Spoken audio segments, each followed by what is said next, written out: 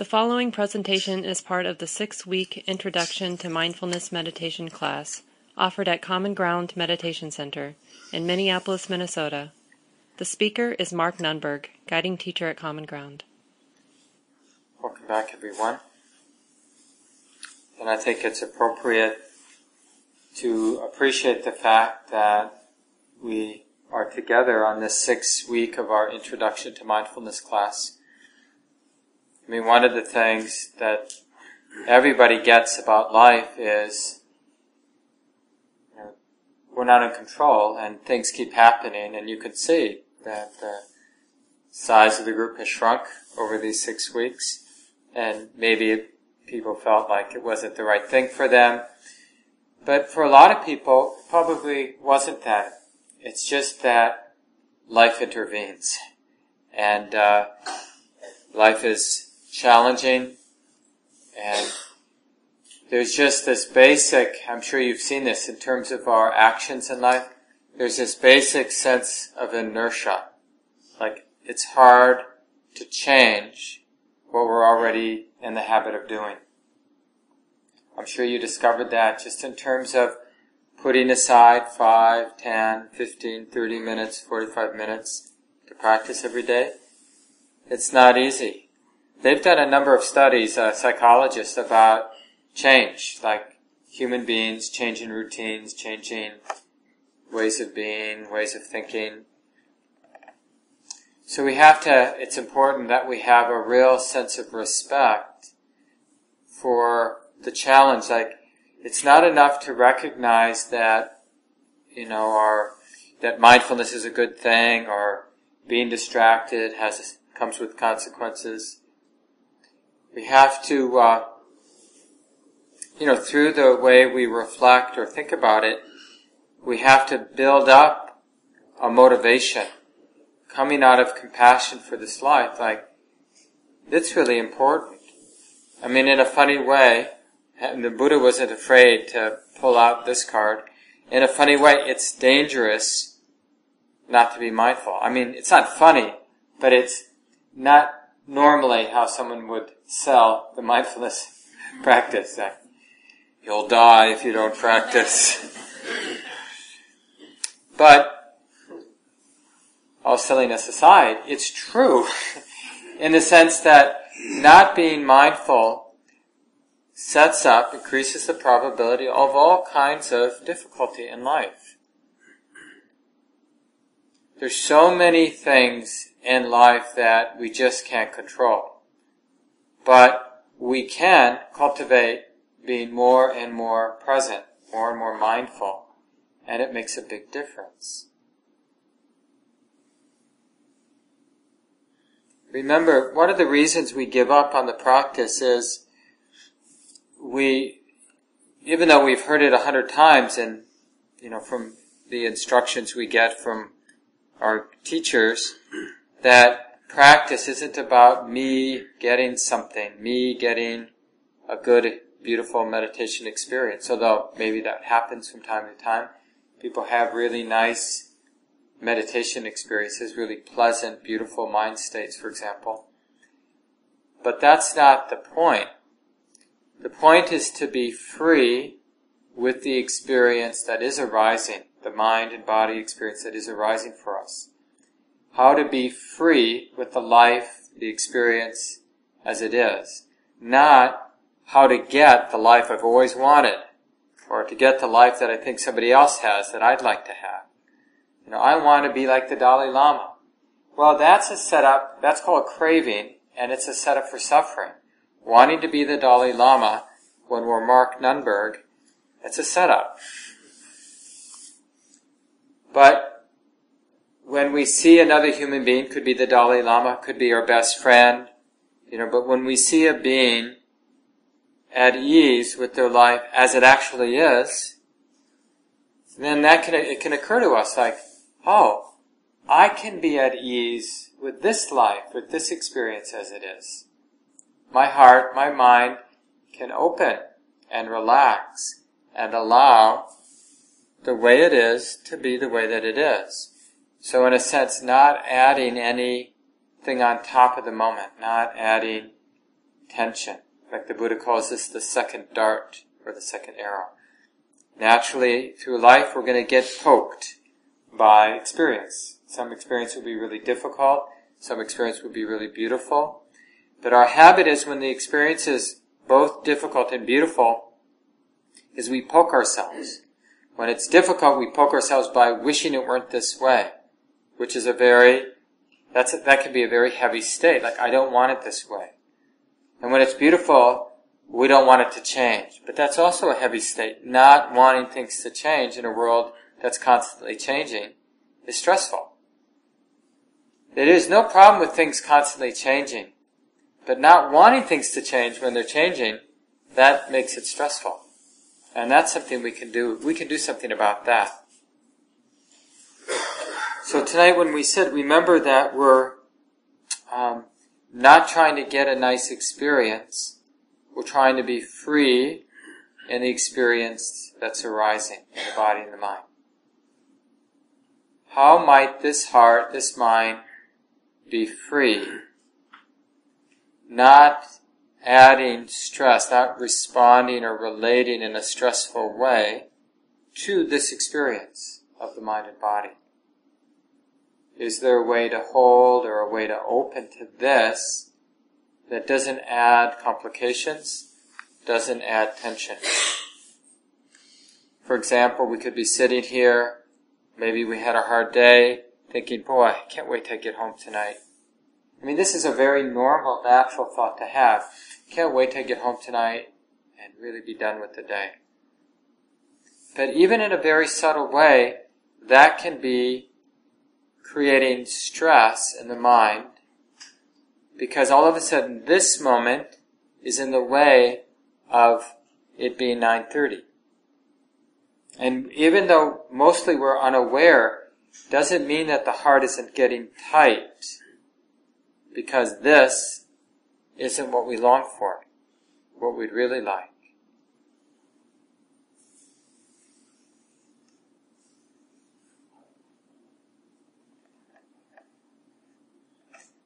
So, a couple of things to take home, sort of summaries of the practice. One is the practice, if somebody asks you, if you ask yourself, if you're clarifying the practice for yourself at the beginning of a sit, you can just remind yourself, this meditation may be very pleasant, it may be very difficult, but my practice isn't to make it one way or the other. The practice is to be free, to practice being free, at ease, with whatever experience does arise in the sit, and then for the rest of the day. If we want to be free, we have to practice being free with the life that we have. This is really the cause for suffering, isn't it? Everybody wants to be happy or free or whatever you want to call it. But some people think the way to be free or happy is to make things a particular way for me, and then I'll be happy. And that is the path of suffering. Trying to make life a particular way when we're not master of the universe is stressful and frustrating. And even when things happen to go our way, we get tight, not wanting it to change. Or you could be a person who wants to be happy, and then, because of maybe some pointing out by a wise person like the Buddha, okay, if I want to be happy, if I want to be at ease, if I want to be free, the heart unshakably free, then maybe I should practice being free, at ease, with the way it is right now. See, it's a different strategy. One is, I want to be happy and free, so let me make the reality of my life different than it is, so I can be free. So what we've just convinced the mind, what we've just reinforced in the mind is, I can't be happy now, because it's not the way I think it needs to be in order to be happy. Or we could be practicing being at ease, being happy, so to speak, with the conditions as they are. And I know it sounds counterintuitive, like when we have knee pain, or we're sleepy, or the body hurts, or the heart hurts because of loss or anxiety about something in our lives. And somebody says, well, can you be at ease? And you say, no, I can't be at ease. And you think it's sort of the end of it, like black or white. No, I just can't be at ease. But like if there is something that's hard to bear right now in your life, some anxiety, let's say about money, how am I ever going to retire? Now you know that with that idea, like how am I ever going to retire, you could whip up a lot of stress. It could be, in moments at least, really unbearable as you frighten yourself by imagining certain things, bringing certain things to mind, right? Or it could be mildly stressful, or at other times, it's not an issue.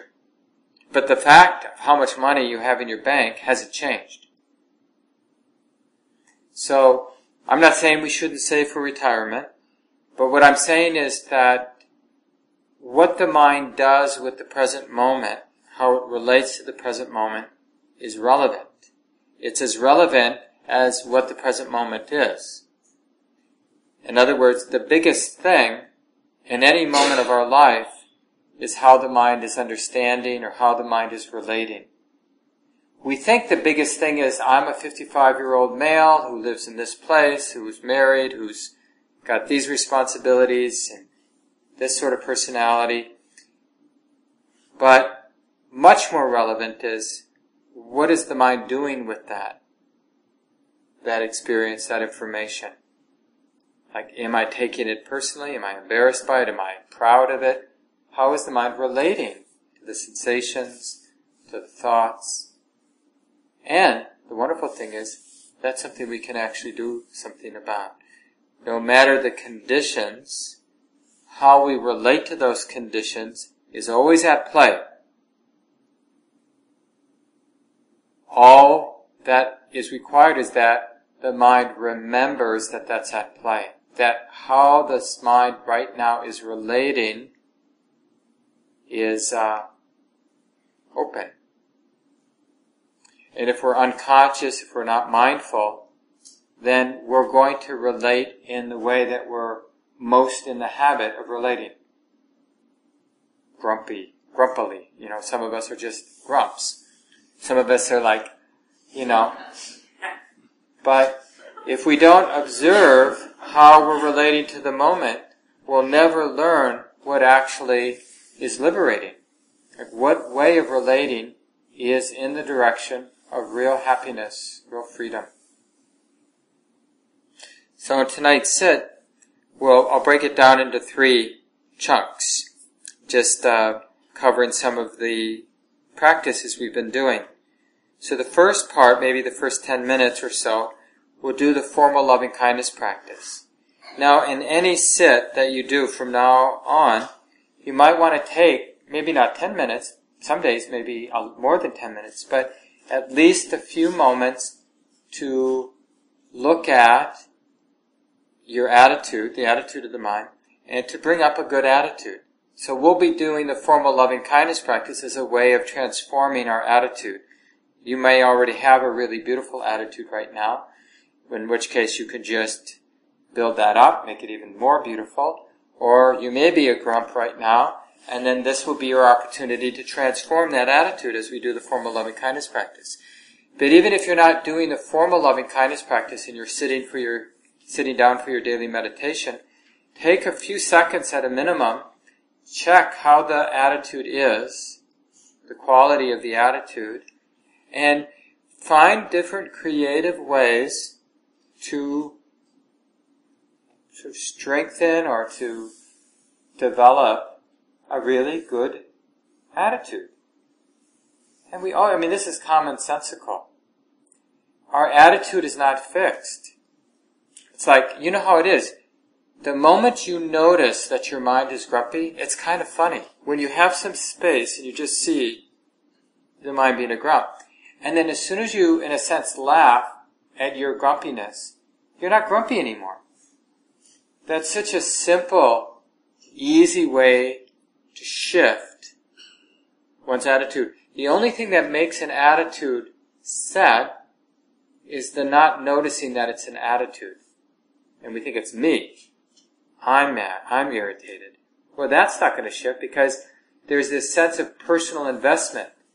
And one of the things, like when we're taking something personally, the thing that's most threatening is inconsistency. Have you noticed?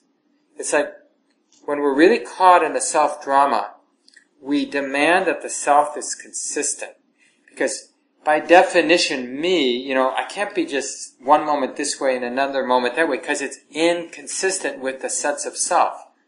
The sense of self has a sense of permanency. Like, if this person violated my trust, I can't possibly be happy, seeing a nice cardinal and hearing it sing.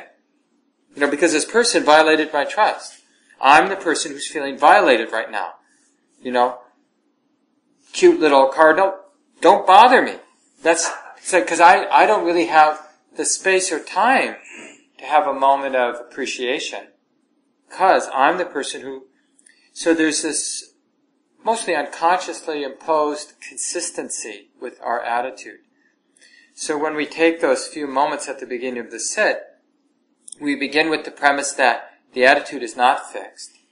And the thing that really loosens the attitude up, more than anything, is to notice it's just an attitude in the mind. To have that relative sense of whatever... Now, you're not judging the attitude, so you notice that sense of violation. You're not judging it. You're just noticing, from a point of view of spaciousness, that big perspective, you're just noticing, oh, this is this attitude of being, this person violated my trust. And it's like this. And it's like we could immediately have compassion for ourselves. That's not as easy to laugh at, something like feeling violated. But we could easily oh, that's a terrible feeling. That hurts. That violation really hurts. I care about that. And you see, immediately, the attitude in the mind has shifted from a sense of being a victim and angry, maybe rageful, to compassion. I care about this pain of having been violated. I really care about it.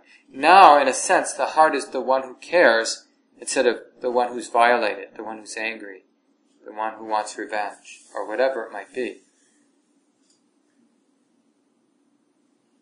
So don't forget that piece. You settle down, compose the body as best you can, and then you might even want to establish a simple routine. How's the mind doing? Just start the sit with that question. How's the attitude in the mind? Or how's the mind doing? And then, anyway, often the creative means for shifting the attitude in the direction of what's wholesome is just to remember, I care about this life. We talked about this a little last week for those who weren't here. I care about this life. So tonight we'll do that, and then we'll go right into the formal loving-kindness practice for 10 minutes. So if you haven't had a chance, hopefully you've had a chance to explore that practice. But if you haven't, we'll do it formally tonight. Then after 10 minutes or so, we'll shift to the regular breathing practice. And initially with the breathing practice, we'll really use the anchor. So the attention may wander from the breath, but when you notice that it's wandered, in a gentle but persistent way, just keep coming back and really explore the possibility of consistency, continuity of attention with the breath. So the mind, the attention rather, it's unbroken, at least for periods of time. There's no wavering in the attention. The attention's going, like if you're feeling the breath here at the nostrils, the attention is simply knowing that touching as the air goes in, that short break, and then the touching as the air goes out, that short pause, and then the touching as the air comes back in. Same then if you're feeling it as a movement in the abdominal wall. You're tracking the sensory experience of the breath moving in the body. But you're not using tension to maintain the continuity of awareness of the breath. You're using an actual interest. That's the work of this middle part of the practice. Can you cultivate, develop, and sustain an interest in the primary meditation object? Still, you're going to lose it. The mind will wander, get distracted. As soon as you can, In a moment, just notice what the mind is doing. Oh, the mind is worrying, it's like this. The mind's judging, it's like this. The mind's not liking the pain in the knee, and it's like this. So you're just naming or acknowledging or knowing what the mind's doing as soon as you can when you've been distracted. Don't rush back to your primary object. Just take a second or two, acknowledge the distraction for what it is, and then when you can, in an elegant but persistent way, then remember, oh yeah, body sitting is like this, breath moving in the body is like this, and let the attention rest down on the primary anchor, like maybe hear the touching or hear the moving. Some people in the group are using the whole body, that's okay. The anchor doesn't have to be a refined or specific thing. It could be something general like the body sitting, or hearing, not hearing a particular sound, but hearing all the sounds as one thing in the moment. So whether you use a general anchor like hearing or the whole body sitting, or a specific anchor like the breath at the nostrils or the breath in the abdomen or wherever it's easy to track the sensations of the breath, we're returning. And that, don't worry about how many times the mind wanders. Be more interested in how gracefully, persistently, the attention can come back. Acknowledging the distraction and returning. Acknowledging the distraction and returning. That's the work. It's not like, oh, I got distracted, I blew it. No. That's what happens. That mind does get distracted. Then the question is, well, how does the mind relate to the distraction? Does it immediately judge itself? Does it immediately not care that it's distracted? That's not useful. To not care about it or to be angry at yourself. That doesn't help. Neither of those help. But just to acknowledge, oh, being distracted is like this. This is a moment of being mindful of what it's like for the mind to have wandered. And it's doing this, knowing this. And it's like this. And the body sitting's like this. And the next breath coming in is like this. And going out, it's like this. And remember, in this part of the practice, it's really okay to use a meditation phrase or word. Something as simple as in, as you're breathing in, and repeating the word in your mind out as it's going out. Or you could use words that support the quality of the mind we're developing in this part of practice, like knowing as you breathe in, releasing as you breathe out. Because the knowing is reminding the mind to be alert, to be interested. And the word releasing is reminding the mind to be relaxed, to just let things be. And then the third part we'll do for, the last 10 minutes or so, we'll call open attention practice. And I've talked about this. Now your mind may still keep coming back to the breath because you've trained it to do that, and that's okay. But now you're not intentionally bringing your attention back to the breath. If it comes back to the breath, fine. If it doesn't, fine. Whatever object is being known, wherever the attention goes, is fine. The question is, can you track what the attention is knowing moment by moment? This is being known. That could be, you could actually use this phrase in your mind as much as it's useful. If you don't need it, or if it's not useful, don't use this language internally in your mind. This is what's being known. This is how it is. Can this be okay? So phrases like that, from time to time at least, can just resettle the mind in this open attention practice, where, as best we can, the mind is tracking what the mind is doing. So here with open attention, we're very interested in what the mind is doing, what the mind is knowing, how the mind is relating to what it's knowing. So we're just knowing that. What's the mind doing? What's the mind knowing? Is the mind tight or relaxed? Is the mind kind or impatient? Is the mind big or narrow, tight? So we're just interested. We're not interested in judging the mind. When the mind's really tight, we're not interested necessarily in even changing it. We're just interested in it. Oh, the mind is tight. It's like this. Well, can that be okay? What is it? What happens when we relax with alertness to a tight mind? What happens to that tight mind? What happens when we get interested and relax with a beautiful mind, an expansive, calm mind? Generally what you'll find, and you can just confirm this in your practice, that when you're noticing in that relaxed and clear way an unskillful mind, like a tight mind, it undermines the tightness. It's hard to be unskillful, to have a negative mind state when you're mindfully aware of it. Try it sometime. Next time you're enraged, and you bring that calm, clear, wise attention and see what happens to the rage. It can't really be maintained for very long when the mindfulness is strong. And when you're mindful of a wholesome, beautiful mind state, it actually expands. It becomes even more beautiful. So I invite you to check this out. Any questions before we do our sit tonight? Come to mind, and we'll have time to check in afterward. So, nothing to bring up, then let's just stretch out our legs. Feel free to stand for a minute if you'd like, so that you'll be comfortable sitting for about 30 minutes, whatever you need to do.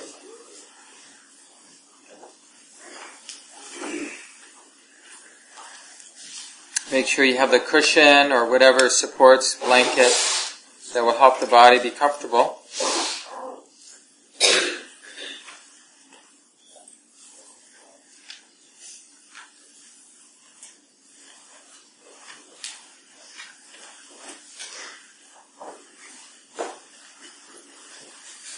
So I'll give instructions during the loving kindness practice, but for the last two parts, the place where we're more focused on our anchor and then the open attention part, I won't give very many instructions so that we'll have more silent time tonight.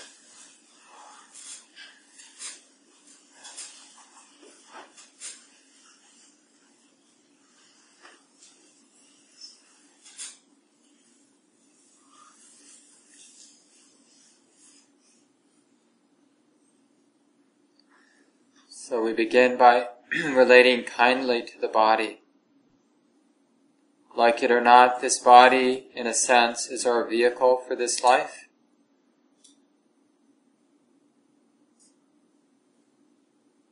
So in a kindly way, we inhabit the space of the body, and we're willing to be sensitive to how the body is now. You may even want to take a couple of long, easy breaths in and out. And we take our time breathing in and out.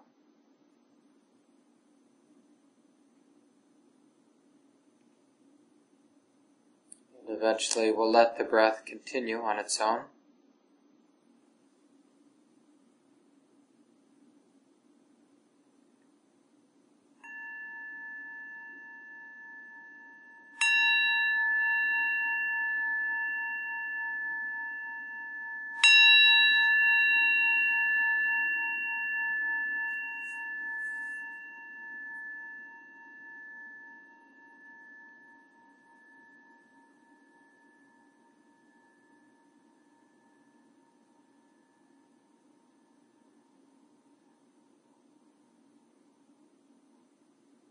Having a felt sense of this life right here, this body and mind.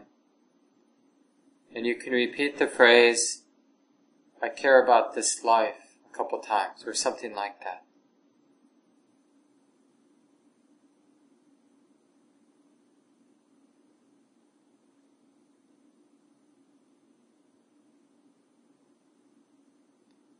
Then I'll offer the traditional phrases, and you can repeat it silently after I say it out loud. May I be safe and protected in all ways.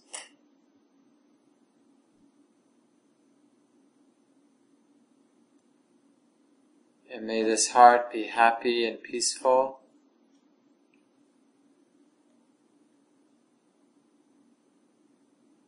May the body here be healthy and strong.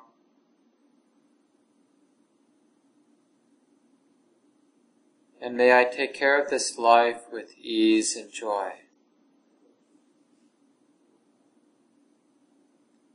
So feeling the heart center as we continue. May I be safe and protected in all ways.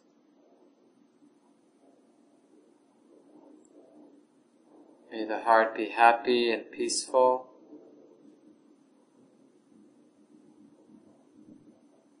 And may this body be healthy and strong.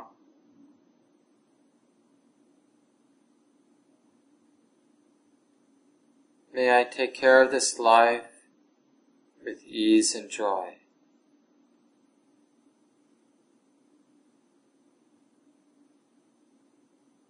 May I be safe and protected in all ways.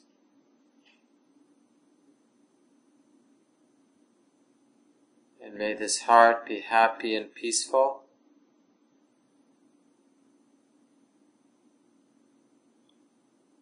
May the body be healthy and strong.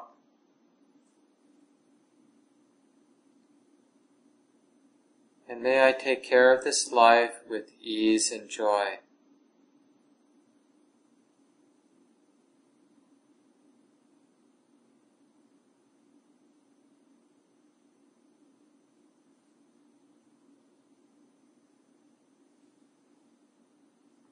Just continue on your own for a few more rounds. So you're feeling your heart center, you're repeating these phrases, and feel free to adapt them. And remembering this life right here.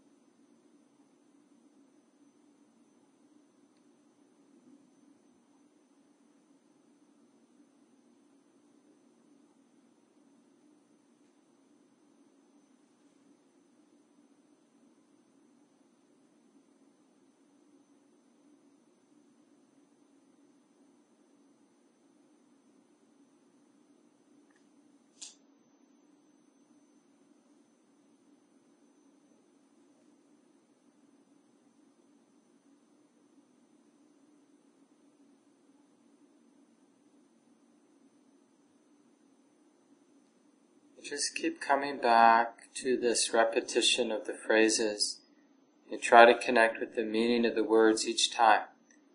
Each of these phrases is a simple act of generosity, sending out our good wish, in this case to ourselves.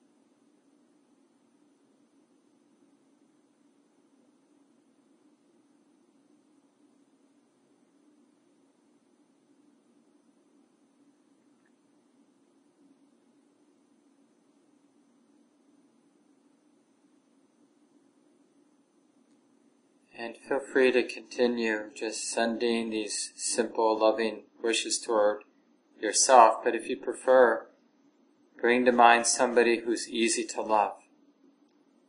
In the practice, we call this the easy person. So somebody who, when you bring them to mind, the heart naturally relaxes and naturally cares and loves. So you bring the person to mind, so there's a felt sense as if you're visualizing or right there with the person, with the being. And then practice sending out each of these 4 wishes, or your own version of them. May you be safe and protected in all ways. And may your heart be happy and peaceful. And may you be healthy. May you be free from pain. And may you take care of life with ease and joy. Just continue on your own.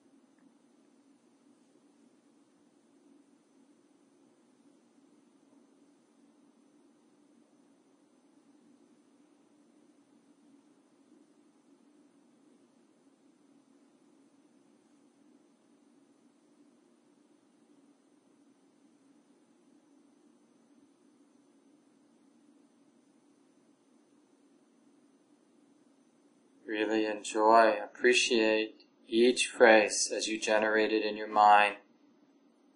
It's really a simple but beautiful gift to offer somebody the wish, may you take care of your life with ease and joy, or any of these wishes.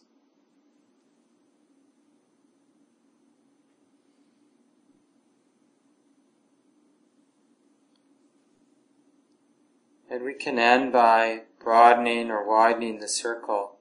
So just as we care about this heart, this life, and just as we care about our dear friends or our easy person, recognizing that all living beings wish to be safe and happy. So just as I wish to be happy, may all beings, all those here in this room, all my friends and family, even the difficult people in my life, may all beings without exception be safe from harm.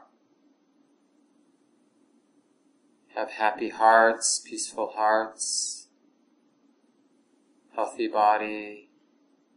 May all beings live with ease and joy. Just continue for another minute or so, having a sense of all beings.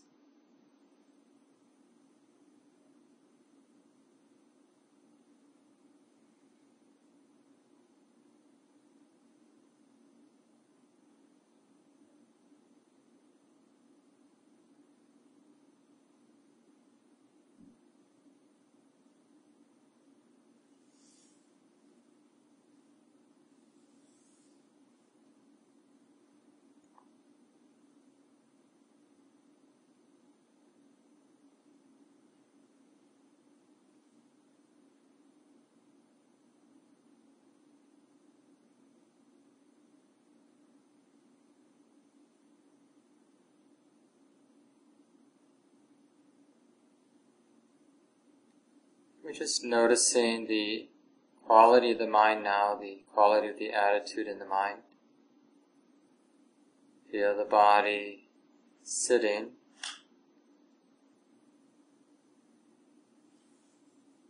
And when you're ready, let the attention go to the anchor that you've been training with, the breath or whatever it is.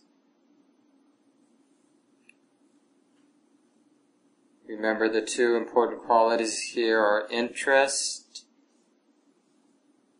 and trust, allowing things to be.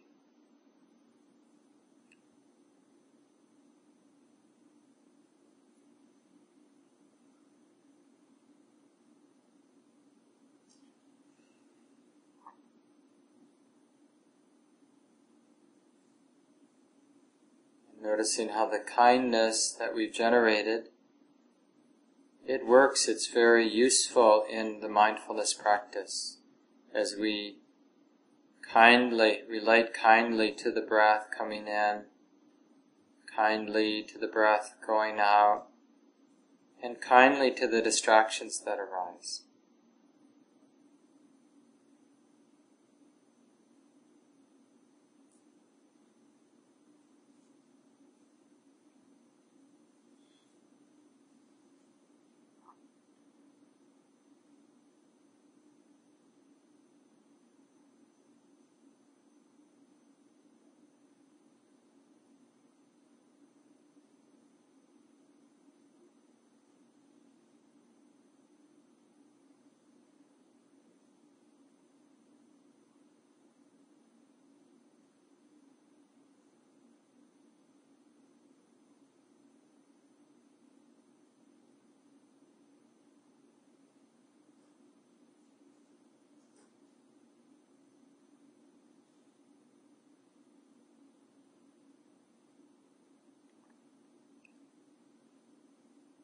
Teasing out unnecessary tension in the mind and body.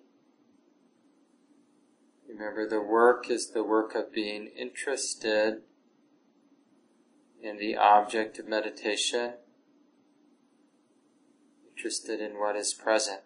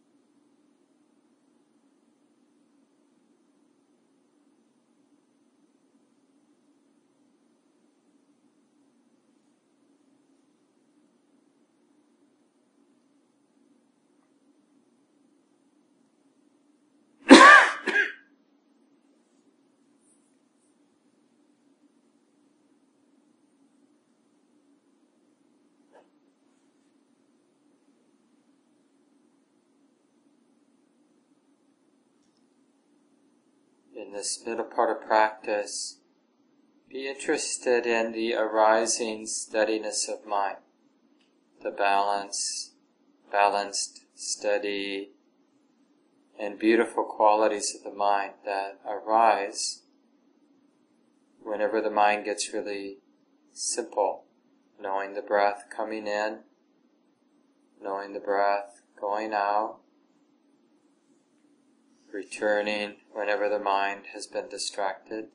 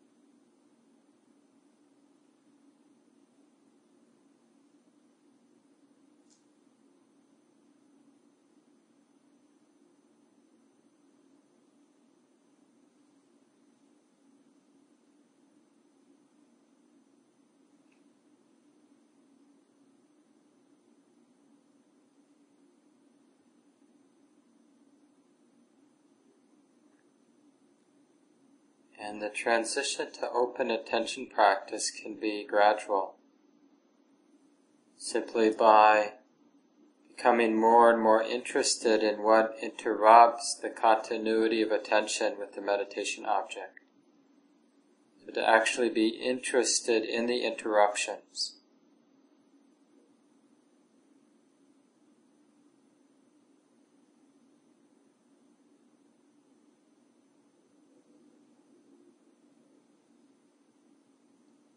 Be interested in the interruptions, but also to be interested in the mind that's knowing the breath or knowing the meditation object. Is it a narrow, tight mind, or is it a relaxed, expanded mind?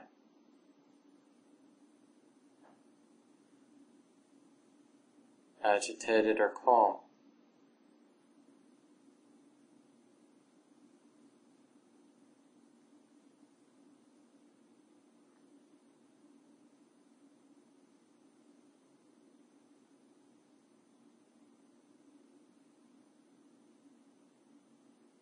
Is the experience that's being known, does it appear to be personal? Or does the experience being known have the appearance of just nature, impersonal nature, causes and conditions coming and going? So we're just noticing, is it personal? Or is it just natural, nature?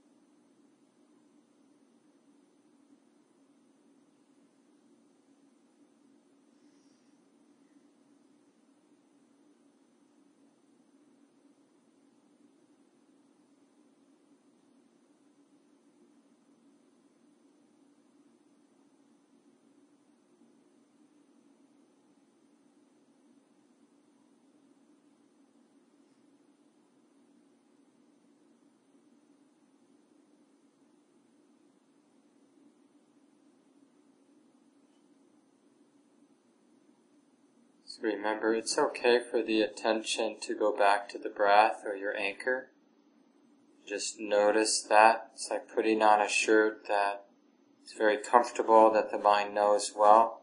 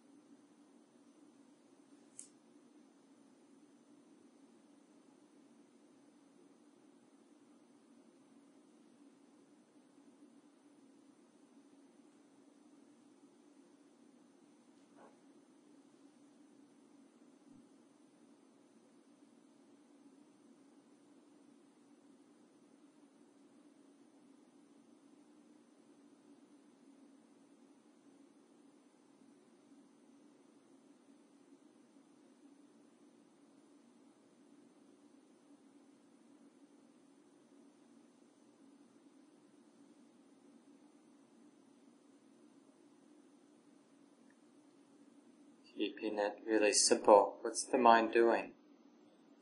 What is the mind knowing?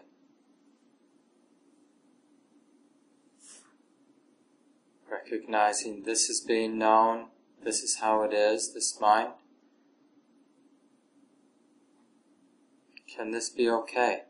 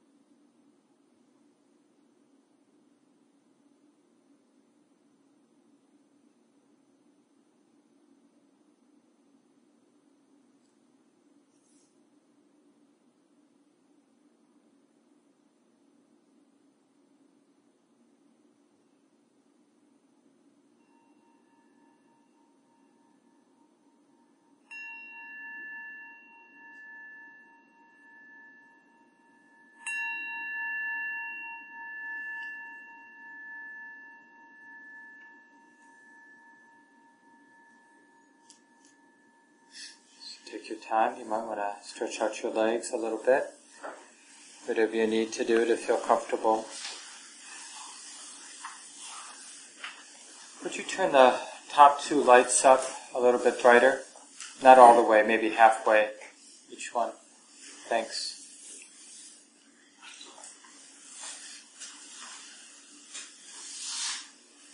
I do want to share a little information before we end at 9 o'clock, but it's 8:30 now. It'd be nice to check in, and we can't check in about everything, but some of you I know have been doing walking meditation.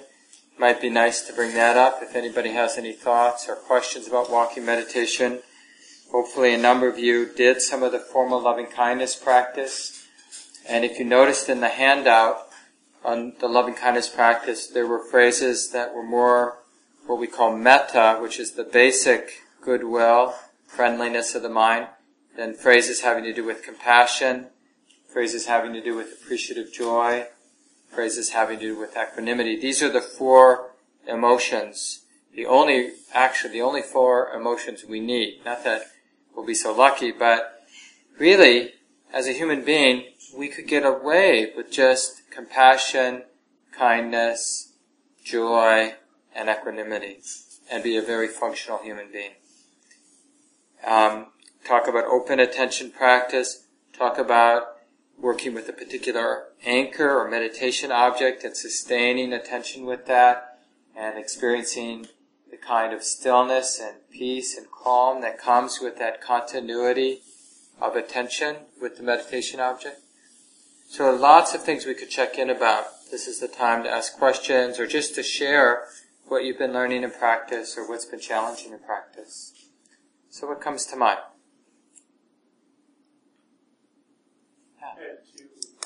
Is Johnny? Yeah, John, sorry.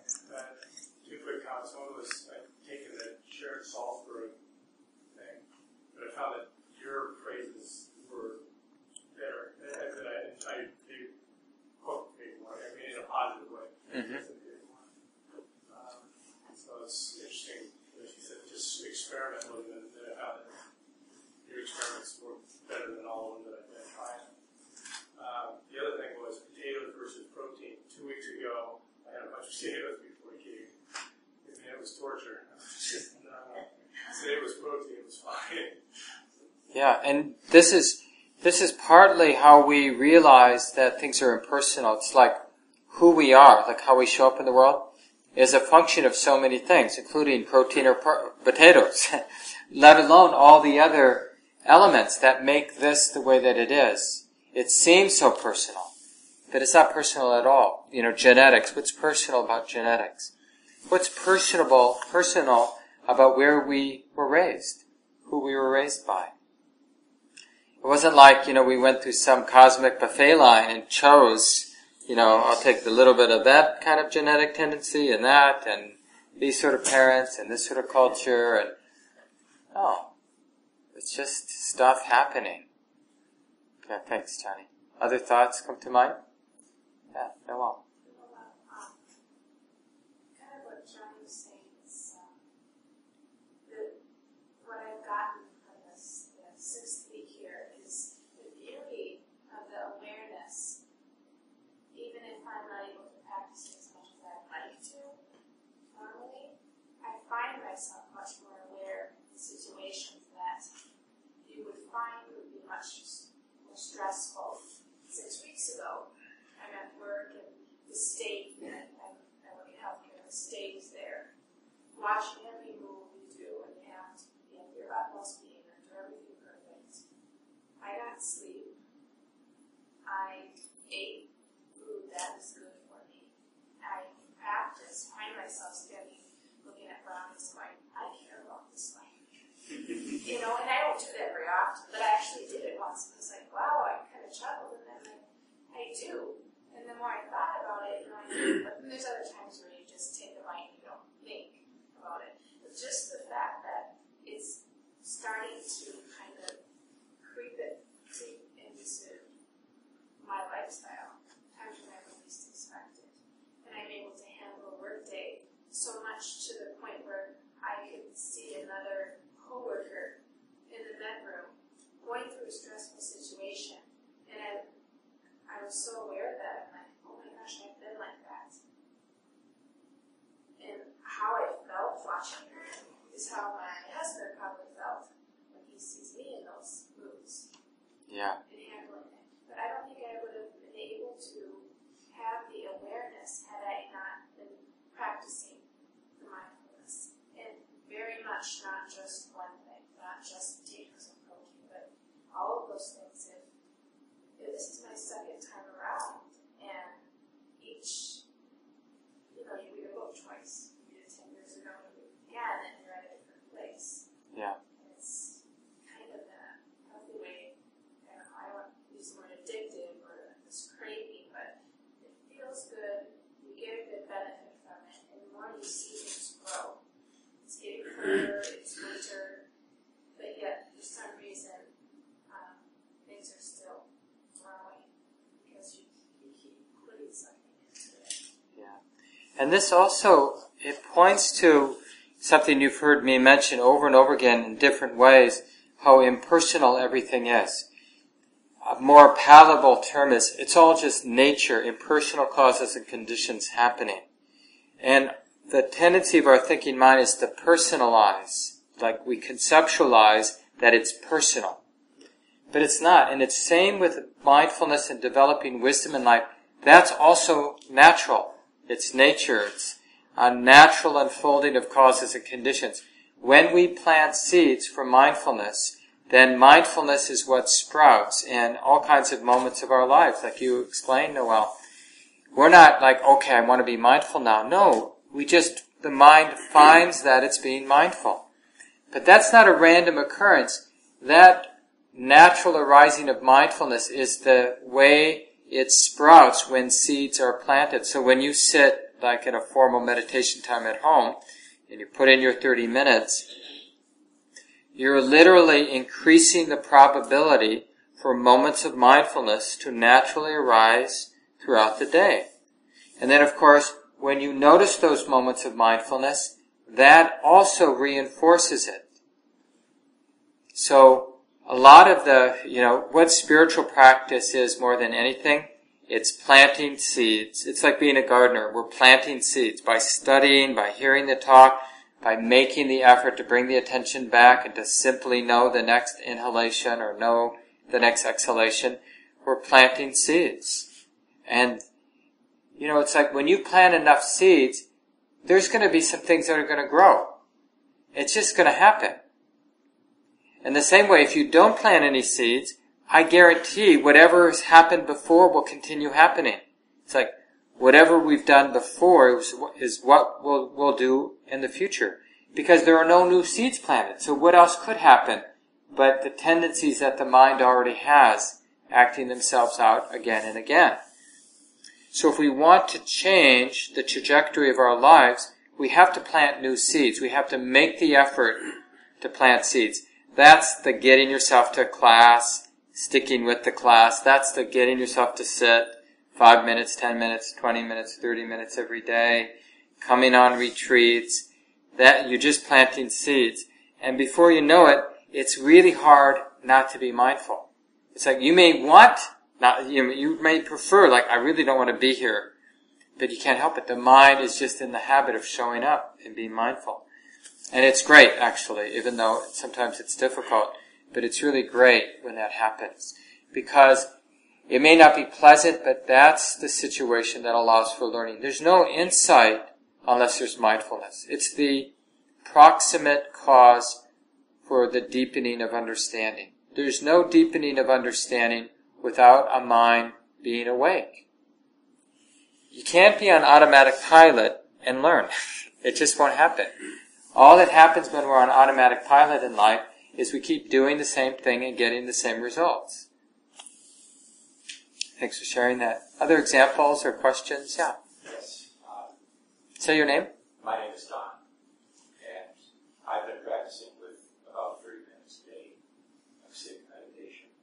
And I'm wondering, just as you were just talking in terms of this spilling over into everyday life, I experienced some of that.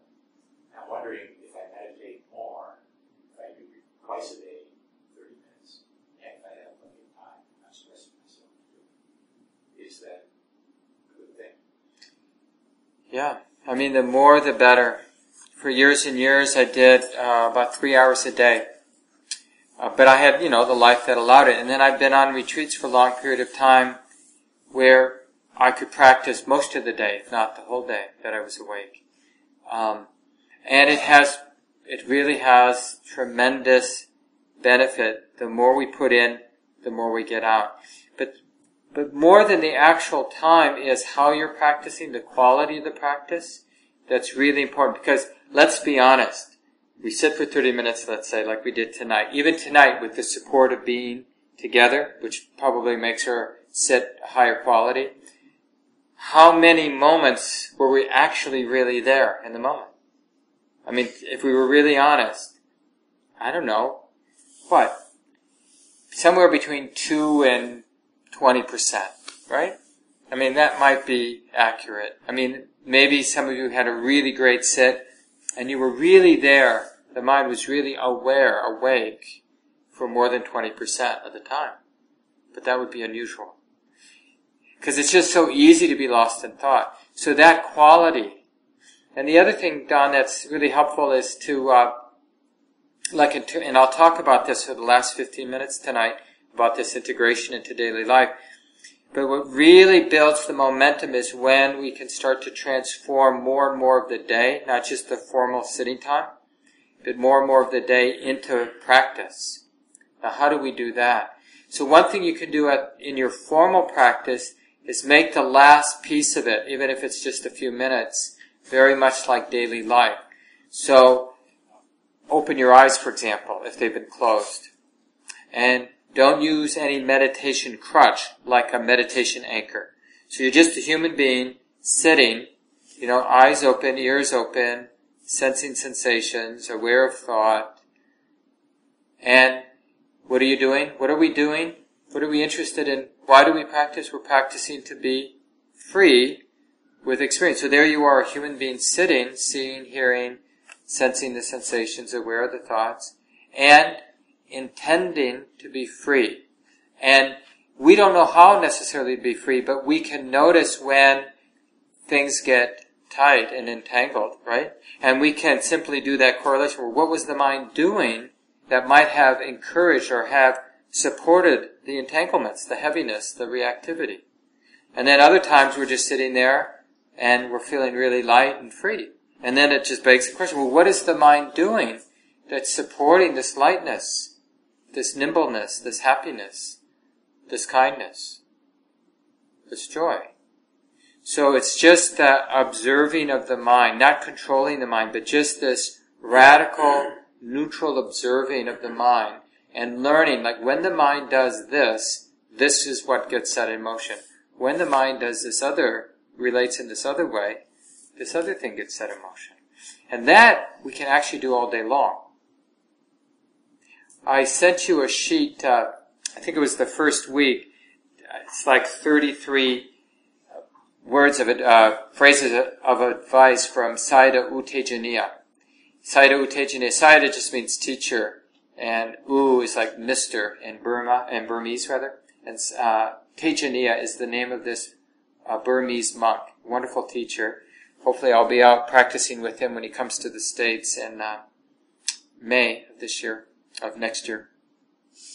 But anyway, he did a lot of his practice just in daily life. He was a monk and then he disrobed and he got married and became a small businessman. I think they had a little shop, where they sold drinks and stuff like that. And got depressed and been all the way through marriage, raising kids, having a business, getting depressed. He practiced. He just practiced, he kept practicing. Eventually, in Burma it's a little different. It sounds bad to say that he left his family and became a monk again. But in Burma it's like, you can't be cooler than a monk. I mean, that's like the thing to be a Buddhist monk. So the family was very supportive of his decision to become a monk. He's quite famous now as a teacher. He teaches all over the world. And but he was really into this continuity of mindfulness of the mind. Whatever you're doing is less important than are you aware of what the mind is doing. And if you can maintain that thread of interest, what is the mind doing? How is the mind? Is it tight or expansive? heavy or light? Is it taking things personally, or is it seeing things as just the movement of nature? These kind of questions he would recommend, like that's how you sustain this mindfulness of the mind. Because it's not our habit to be interested in the mind. The mind is such a ephemeral, space-like thing, it's really hard to be interested in it. It's relatively easy to be interested in the body, but even that is not our habit. We're totally interested in what's going on around us. We can be completely oblivious to our body. But as hard as that is, it's even harder to be aware of the mind in any kind of continuous way. But with practice, we can train the mind to be interested in the mind. So that whenever the mind is in a fit, you can't help it there be mindfulness that knows the mind's like this now. This is how it is. And when the mind is in a beautiful state, like when is the last time your mind was clearly aware of your mind being in a really good place? And now, guaranteed, we've been in moments where the mind's been in a good place. But how many times have we actually been mindfully aware of that? Like, what is it like for the mind to be in a good place? Relaxed, clear, loving. It would be really good to be mindful of that state, like how beautiful, how wholesome, how pragmatic or practical that state of mind is. Like, it's really effective. It's easy to be a functional human being when the mind is in that state. But because we're not aware of how the mind is, we miss how dysfunctional some states of mind are and how functional other states of mind are. So there's no learning. It's like random, like what state, and we never learn our lesson. So we could be rageful for much of a day, but because we're not mindful, we don't realize how destructive and dysfunctional it is, to some degree at least. Or the mind could be in a really good, expansive, nimble, happy place, and we're so effective, so functional that day. But if we're not mindful, we don't make the connection. So it really matters, this mindfulness of mind. Thanks very much. Mm-hmm. Yeah, Johnny. Do you have any thoughts about it? There are times when you really do need to analyze and assess something. If you're working on this and you need to measure the board or whatever, how do you go about, is there a way to be mindfully aware when you're actually analyzing and assessing stuff? Yeah, it's just harder. It's just like it's harder to sustain mindfulness when we're in a conversation with another person because the social interaction, the mind is even more deeply than it is to take like sensations personally or sights personally. But the social interaction, it just feels so personal. Like, how am I doing in this interaction? What do I think this person thinks about me? What do I think about that person? This dualistic me and you notion, self and other, is just so seductive. And it's the same with other sort of problem solving. We tend to take that very personally, and it's not as easy to be mindful. So we train as a kindergartner would, we train in a way that's really easy, and we develop our skill and our confidence so we can be mindful in things at times when it's not so easy. When there's a lot of cognitive processing going on, the cognitive processing appears to be very personal. It appears to be very personal. And so it will be harder to sustain mindfulness of it. There's somebody, Gregory Kramer, you can look up his work. His website, I think, has Metta, maybe even metta.org.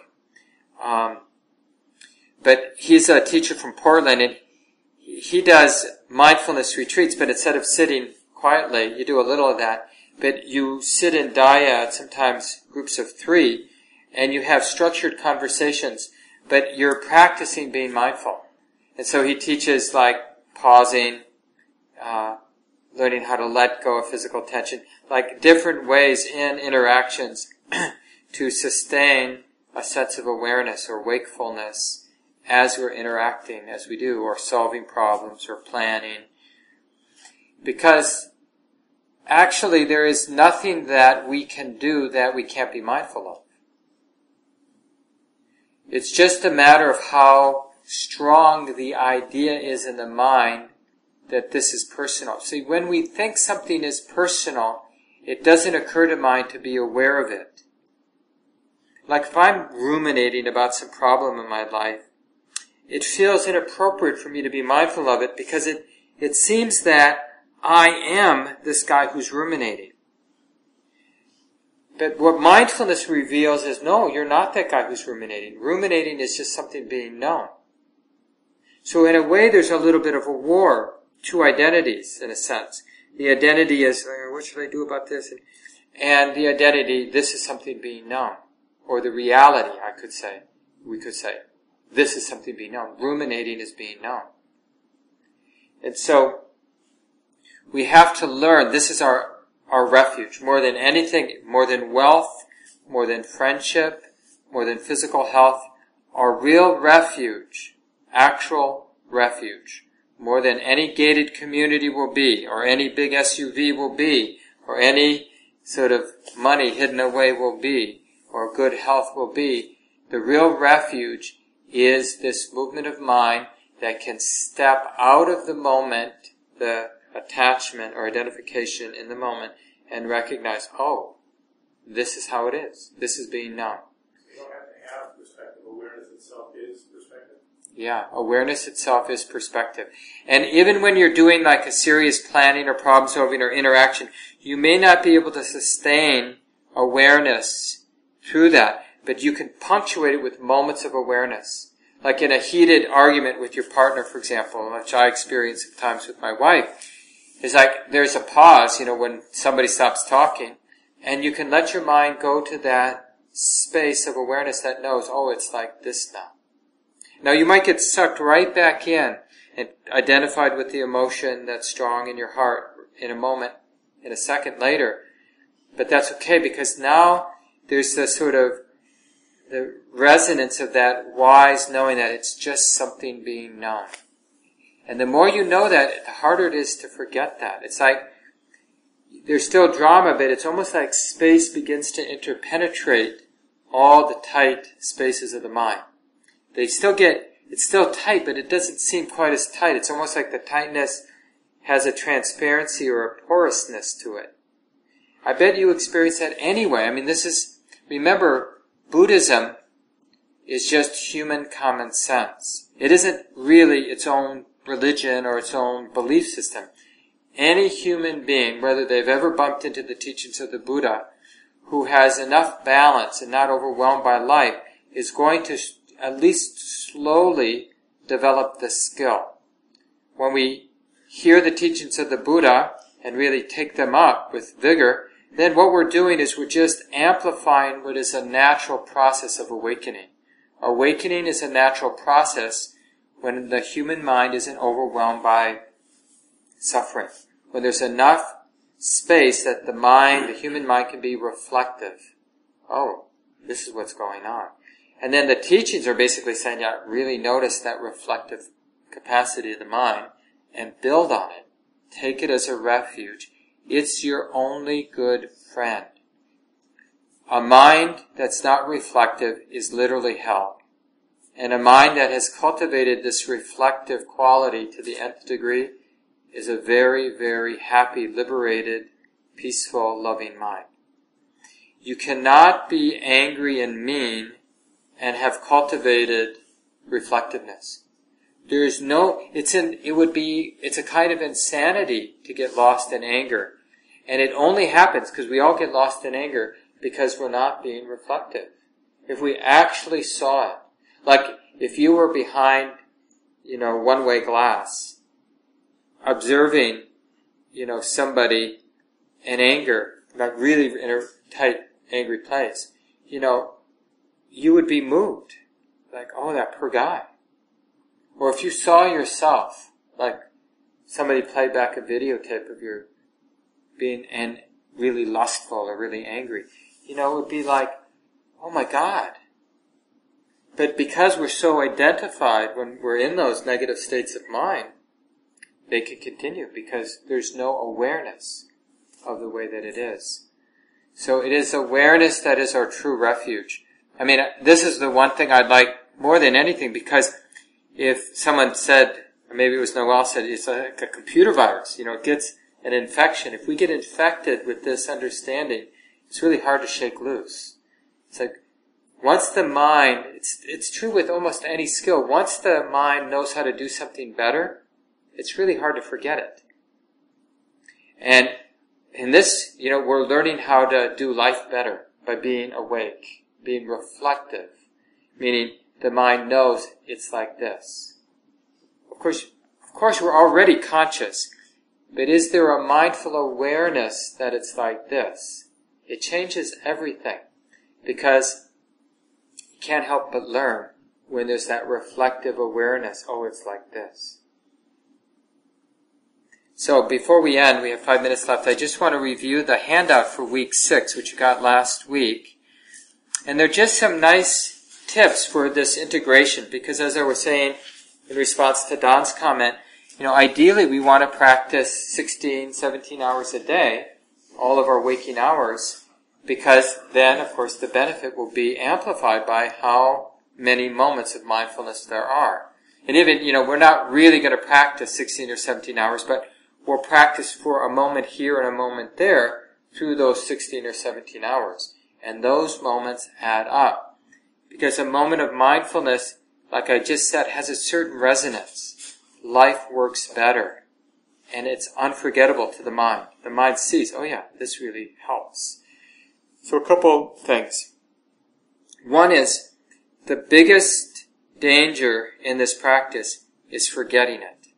So that means the most important thing is, how am I going to remember to practice? Now, some of us overdo it. We kind of play this heavy-duty parental card, like, practice. And we'll do what any rebellious teenager does. You can't make me practice. So, remembering the practice is not wagging your finger at yourself. You should practice, you idiot. It's finding some thread, some teaching that really resonates. It could be a line from a poem or a line from the Buddhist teaching. Like, there's so many wonderful pithy statements. Like the Buddha once said, something like, the supreme liberation has been discovered by himself, in his practice. Namely, he says, liberation through non-clinging. So it's such a pithy statement. Liberation through non-clinging. Happiness through non-clinging. Just remembering that the essence of the practice is not attachment, not clinging, not grasping to the conditions of the moment. In other words, being free with the way it is. So that would be a way to remember. Some of you know Ram Dass. He got me and so many of us started in the early 70s with his book, Be Here Now. I read it a little bit later. But anyway, he was a Harvard psychology professor who then got fired because of his experiments with LSD, and continued a spiritual path, went to India, met this great Hindu teacher, Neem Karoli Baba, very famous, he's dead now, famous teacher back then in the 60s and early 70s. And he had to leave India to come back to the States, and his teacher gave this great little pithy statement that you can remember. Never throw anyone out of your heart. Now, just a statement like that, and you could expand it maybe, never throw anything out of your heart. Because it's not just people we throw out of heart. Like, I hate this life. I hate this situation. I hate this center. I hate this practice. Then we can remember, oh yeah, never throw anything out of my heart. Well, how can I include this? And if I'm going to practice that, that reminds me, well, maybe the answer isn't to throw it out of my heart. Maybe the answer is to find some way to include this. This is the way that it is now. This situation, this person, this is the way that it is. So maybe instead of throwing it out of my heart, I'll include it. So the first trick is you gotta remember, and you gotta write that pithy phrase down and put it in your pocket. So each time you put your hand in your pocket, you remember, oh yeah. Or put it on your computer screen or put it on the wheel of your car. So that you see it sometimes during the day. And you're basically bringing the teachings and the practice into different corners of your life where you might not otherwise do it. Like there it is next to your toothbrush, that little, you just put the word M, for mindfulness. Just A for awareness or something like that. And you just remember, oh yeah, this mind has the capacity to be awake. Well, how about now? What would it like to be awake as I'm standing here at the checkout counter? Checking out the person next to me, or, worried if I'm ever going to be able to afford what I'm buying. So just to wake up, oh yeah, this is what it is to be a human being in this moment, to have a mind and body. It's like this. Can it be okay to be radically present in an ordinary moment? Yeah, it's okay. So just the thing is that we have to remember it. Then I won't go into the other, but you'll find that these 6 or these 5 steps that I listed in this week 6 handout, things you can easily do already, but you just have to do it. Just like ways to play with your daily life that will infuse it with mindfulness. So I encourage you to look through it and just pick 1 or 2 from the list and then do something about it every day for a while. And then look through the list again in a few weeks and choose another one of those 5 things and do something about it. This goes back to what I said at the beginning, a good way to end tonight. When we intentionally do something, everything from that moment on will arise out of having done that intentional thing. This is how we change things. When I intentionally bring my attention back to the present moment, like from being caught up to the moment of reckoning, oh yeah, just been judging, just been planning, it's just like this. That movement, that intentional movement to be awake, to be aware of what the mind is doing, that changes the mind stream. Like now, the next moment, it's the mind that just did that. If I didn't do that, it wouldn't be the mind that just did that. Do you understand? So the future, like who we are, how we're going to be in the future, is being put together based on what the mind is doing right now. Every time we come back to the present moment, that's the planting of the seed. So doing something about the practice, coming back to Common Ground for a weekly practice group on Wednesday night, Sunday morning. This is sort of the main event here, where there's a guided sit and a talk about practice and a group discussion. Just doing that changes your life. Sitting in the morning or evening will change your life. It plants seeds. Coming back to the present moment as you're walking from your car to your office will change your life forever. Because now this mind is the mind that was aware of walking from the car to the office. And you can't change that. Right? It's like the mind is the cumulative or the accumulation of all the intentional actions that have ever been done. That's what this is, this mind. It is coming out of the past intentional actions. That is the force or trajectory of this mind. It is nothing other than the past. The past is completely gone, right? There's no way. But there is something here, and this is the accumulation of the past. So the future will be what we do with the past now, right? This is the past, how I relate to that. Awake or caught up. That's the one move we have. We can be awake to this, or we can be lost, identified with this. If we're awake to this, it changes the trajectory. If we're once again just lost, identified, attached to what's going on, we're just perpetuating the current trajectory. So I'll leave it there. It's a little bit after 9, so we need to end here. If you haven't looked through the newsletter, take one on your way out and just see what might make sense. Please use the center in a way that helps your practice. And don't be shy about connecting with me after programs, or even from time to time setting up a one-to-one meeting if you think it would be helpful in your practice. Well, you're welcome to take the class again and again. If you start doing some retreats, you're welcome to do the Buddha Studies class. But most people in the community just come to the weekly practice groups and do retreats from time to time. That's the general way. Work on developing a daily life practice where you're practicing throughout your day. Work on developing a daily or almost daily formal sitting practice. Start doing retreats in a way that makes sense in your life. And continue your study. For some people, continuing their study just means coming to a weekly practice group, if not every week, often. Having good friends who practice is as important as anything. You can get that here at the center. Join one of the community groups, which are small groups, sometimes around reading books together, sometimes affinity groups, people of color group, or a mental health practitioners group. I mean, there's almost 20 different groups in the center, and they're generally around 10 people. And it really helps develop friendships with those small groups. Been really great being with you all. Good luck with your practice, and I'm sure I'll see you down the road. This talk, like all programs at Common Ground, is offered freely in the spirit of generosity. To learn more about Common Ground and its programs, or if you would like to donate, please visit our website, www.commongroundmeditation.org. Thank you for listening. To learn how you can support the teachers and Dharma Seed, please visit dharmaseed.org/donate.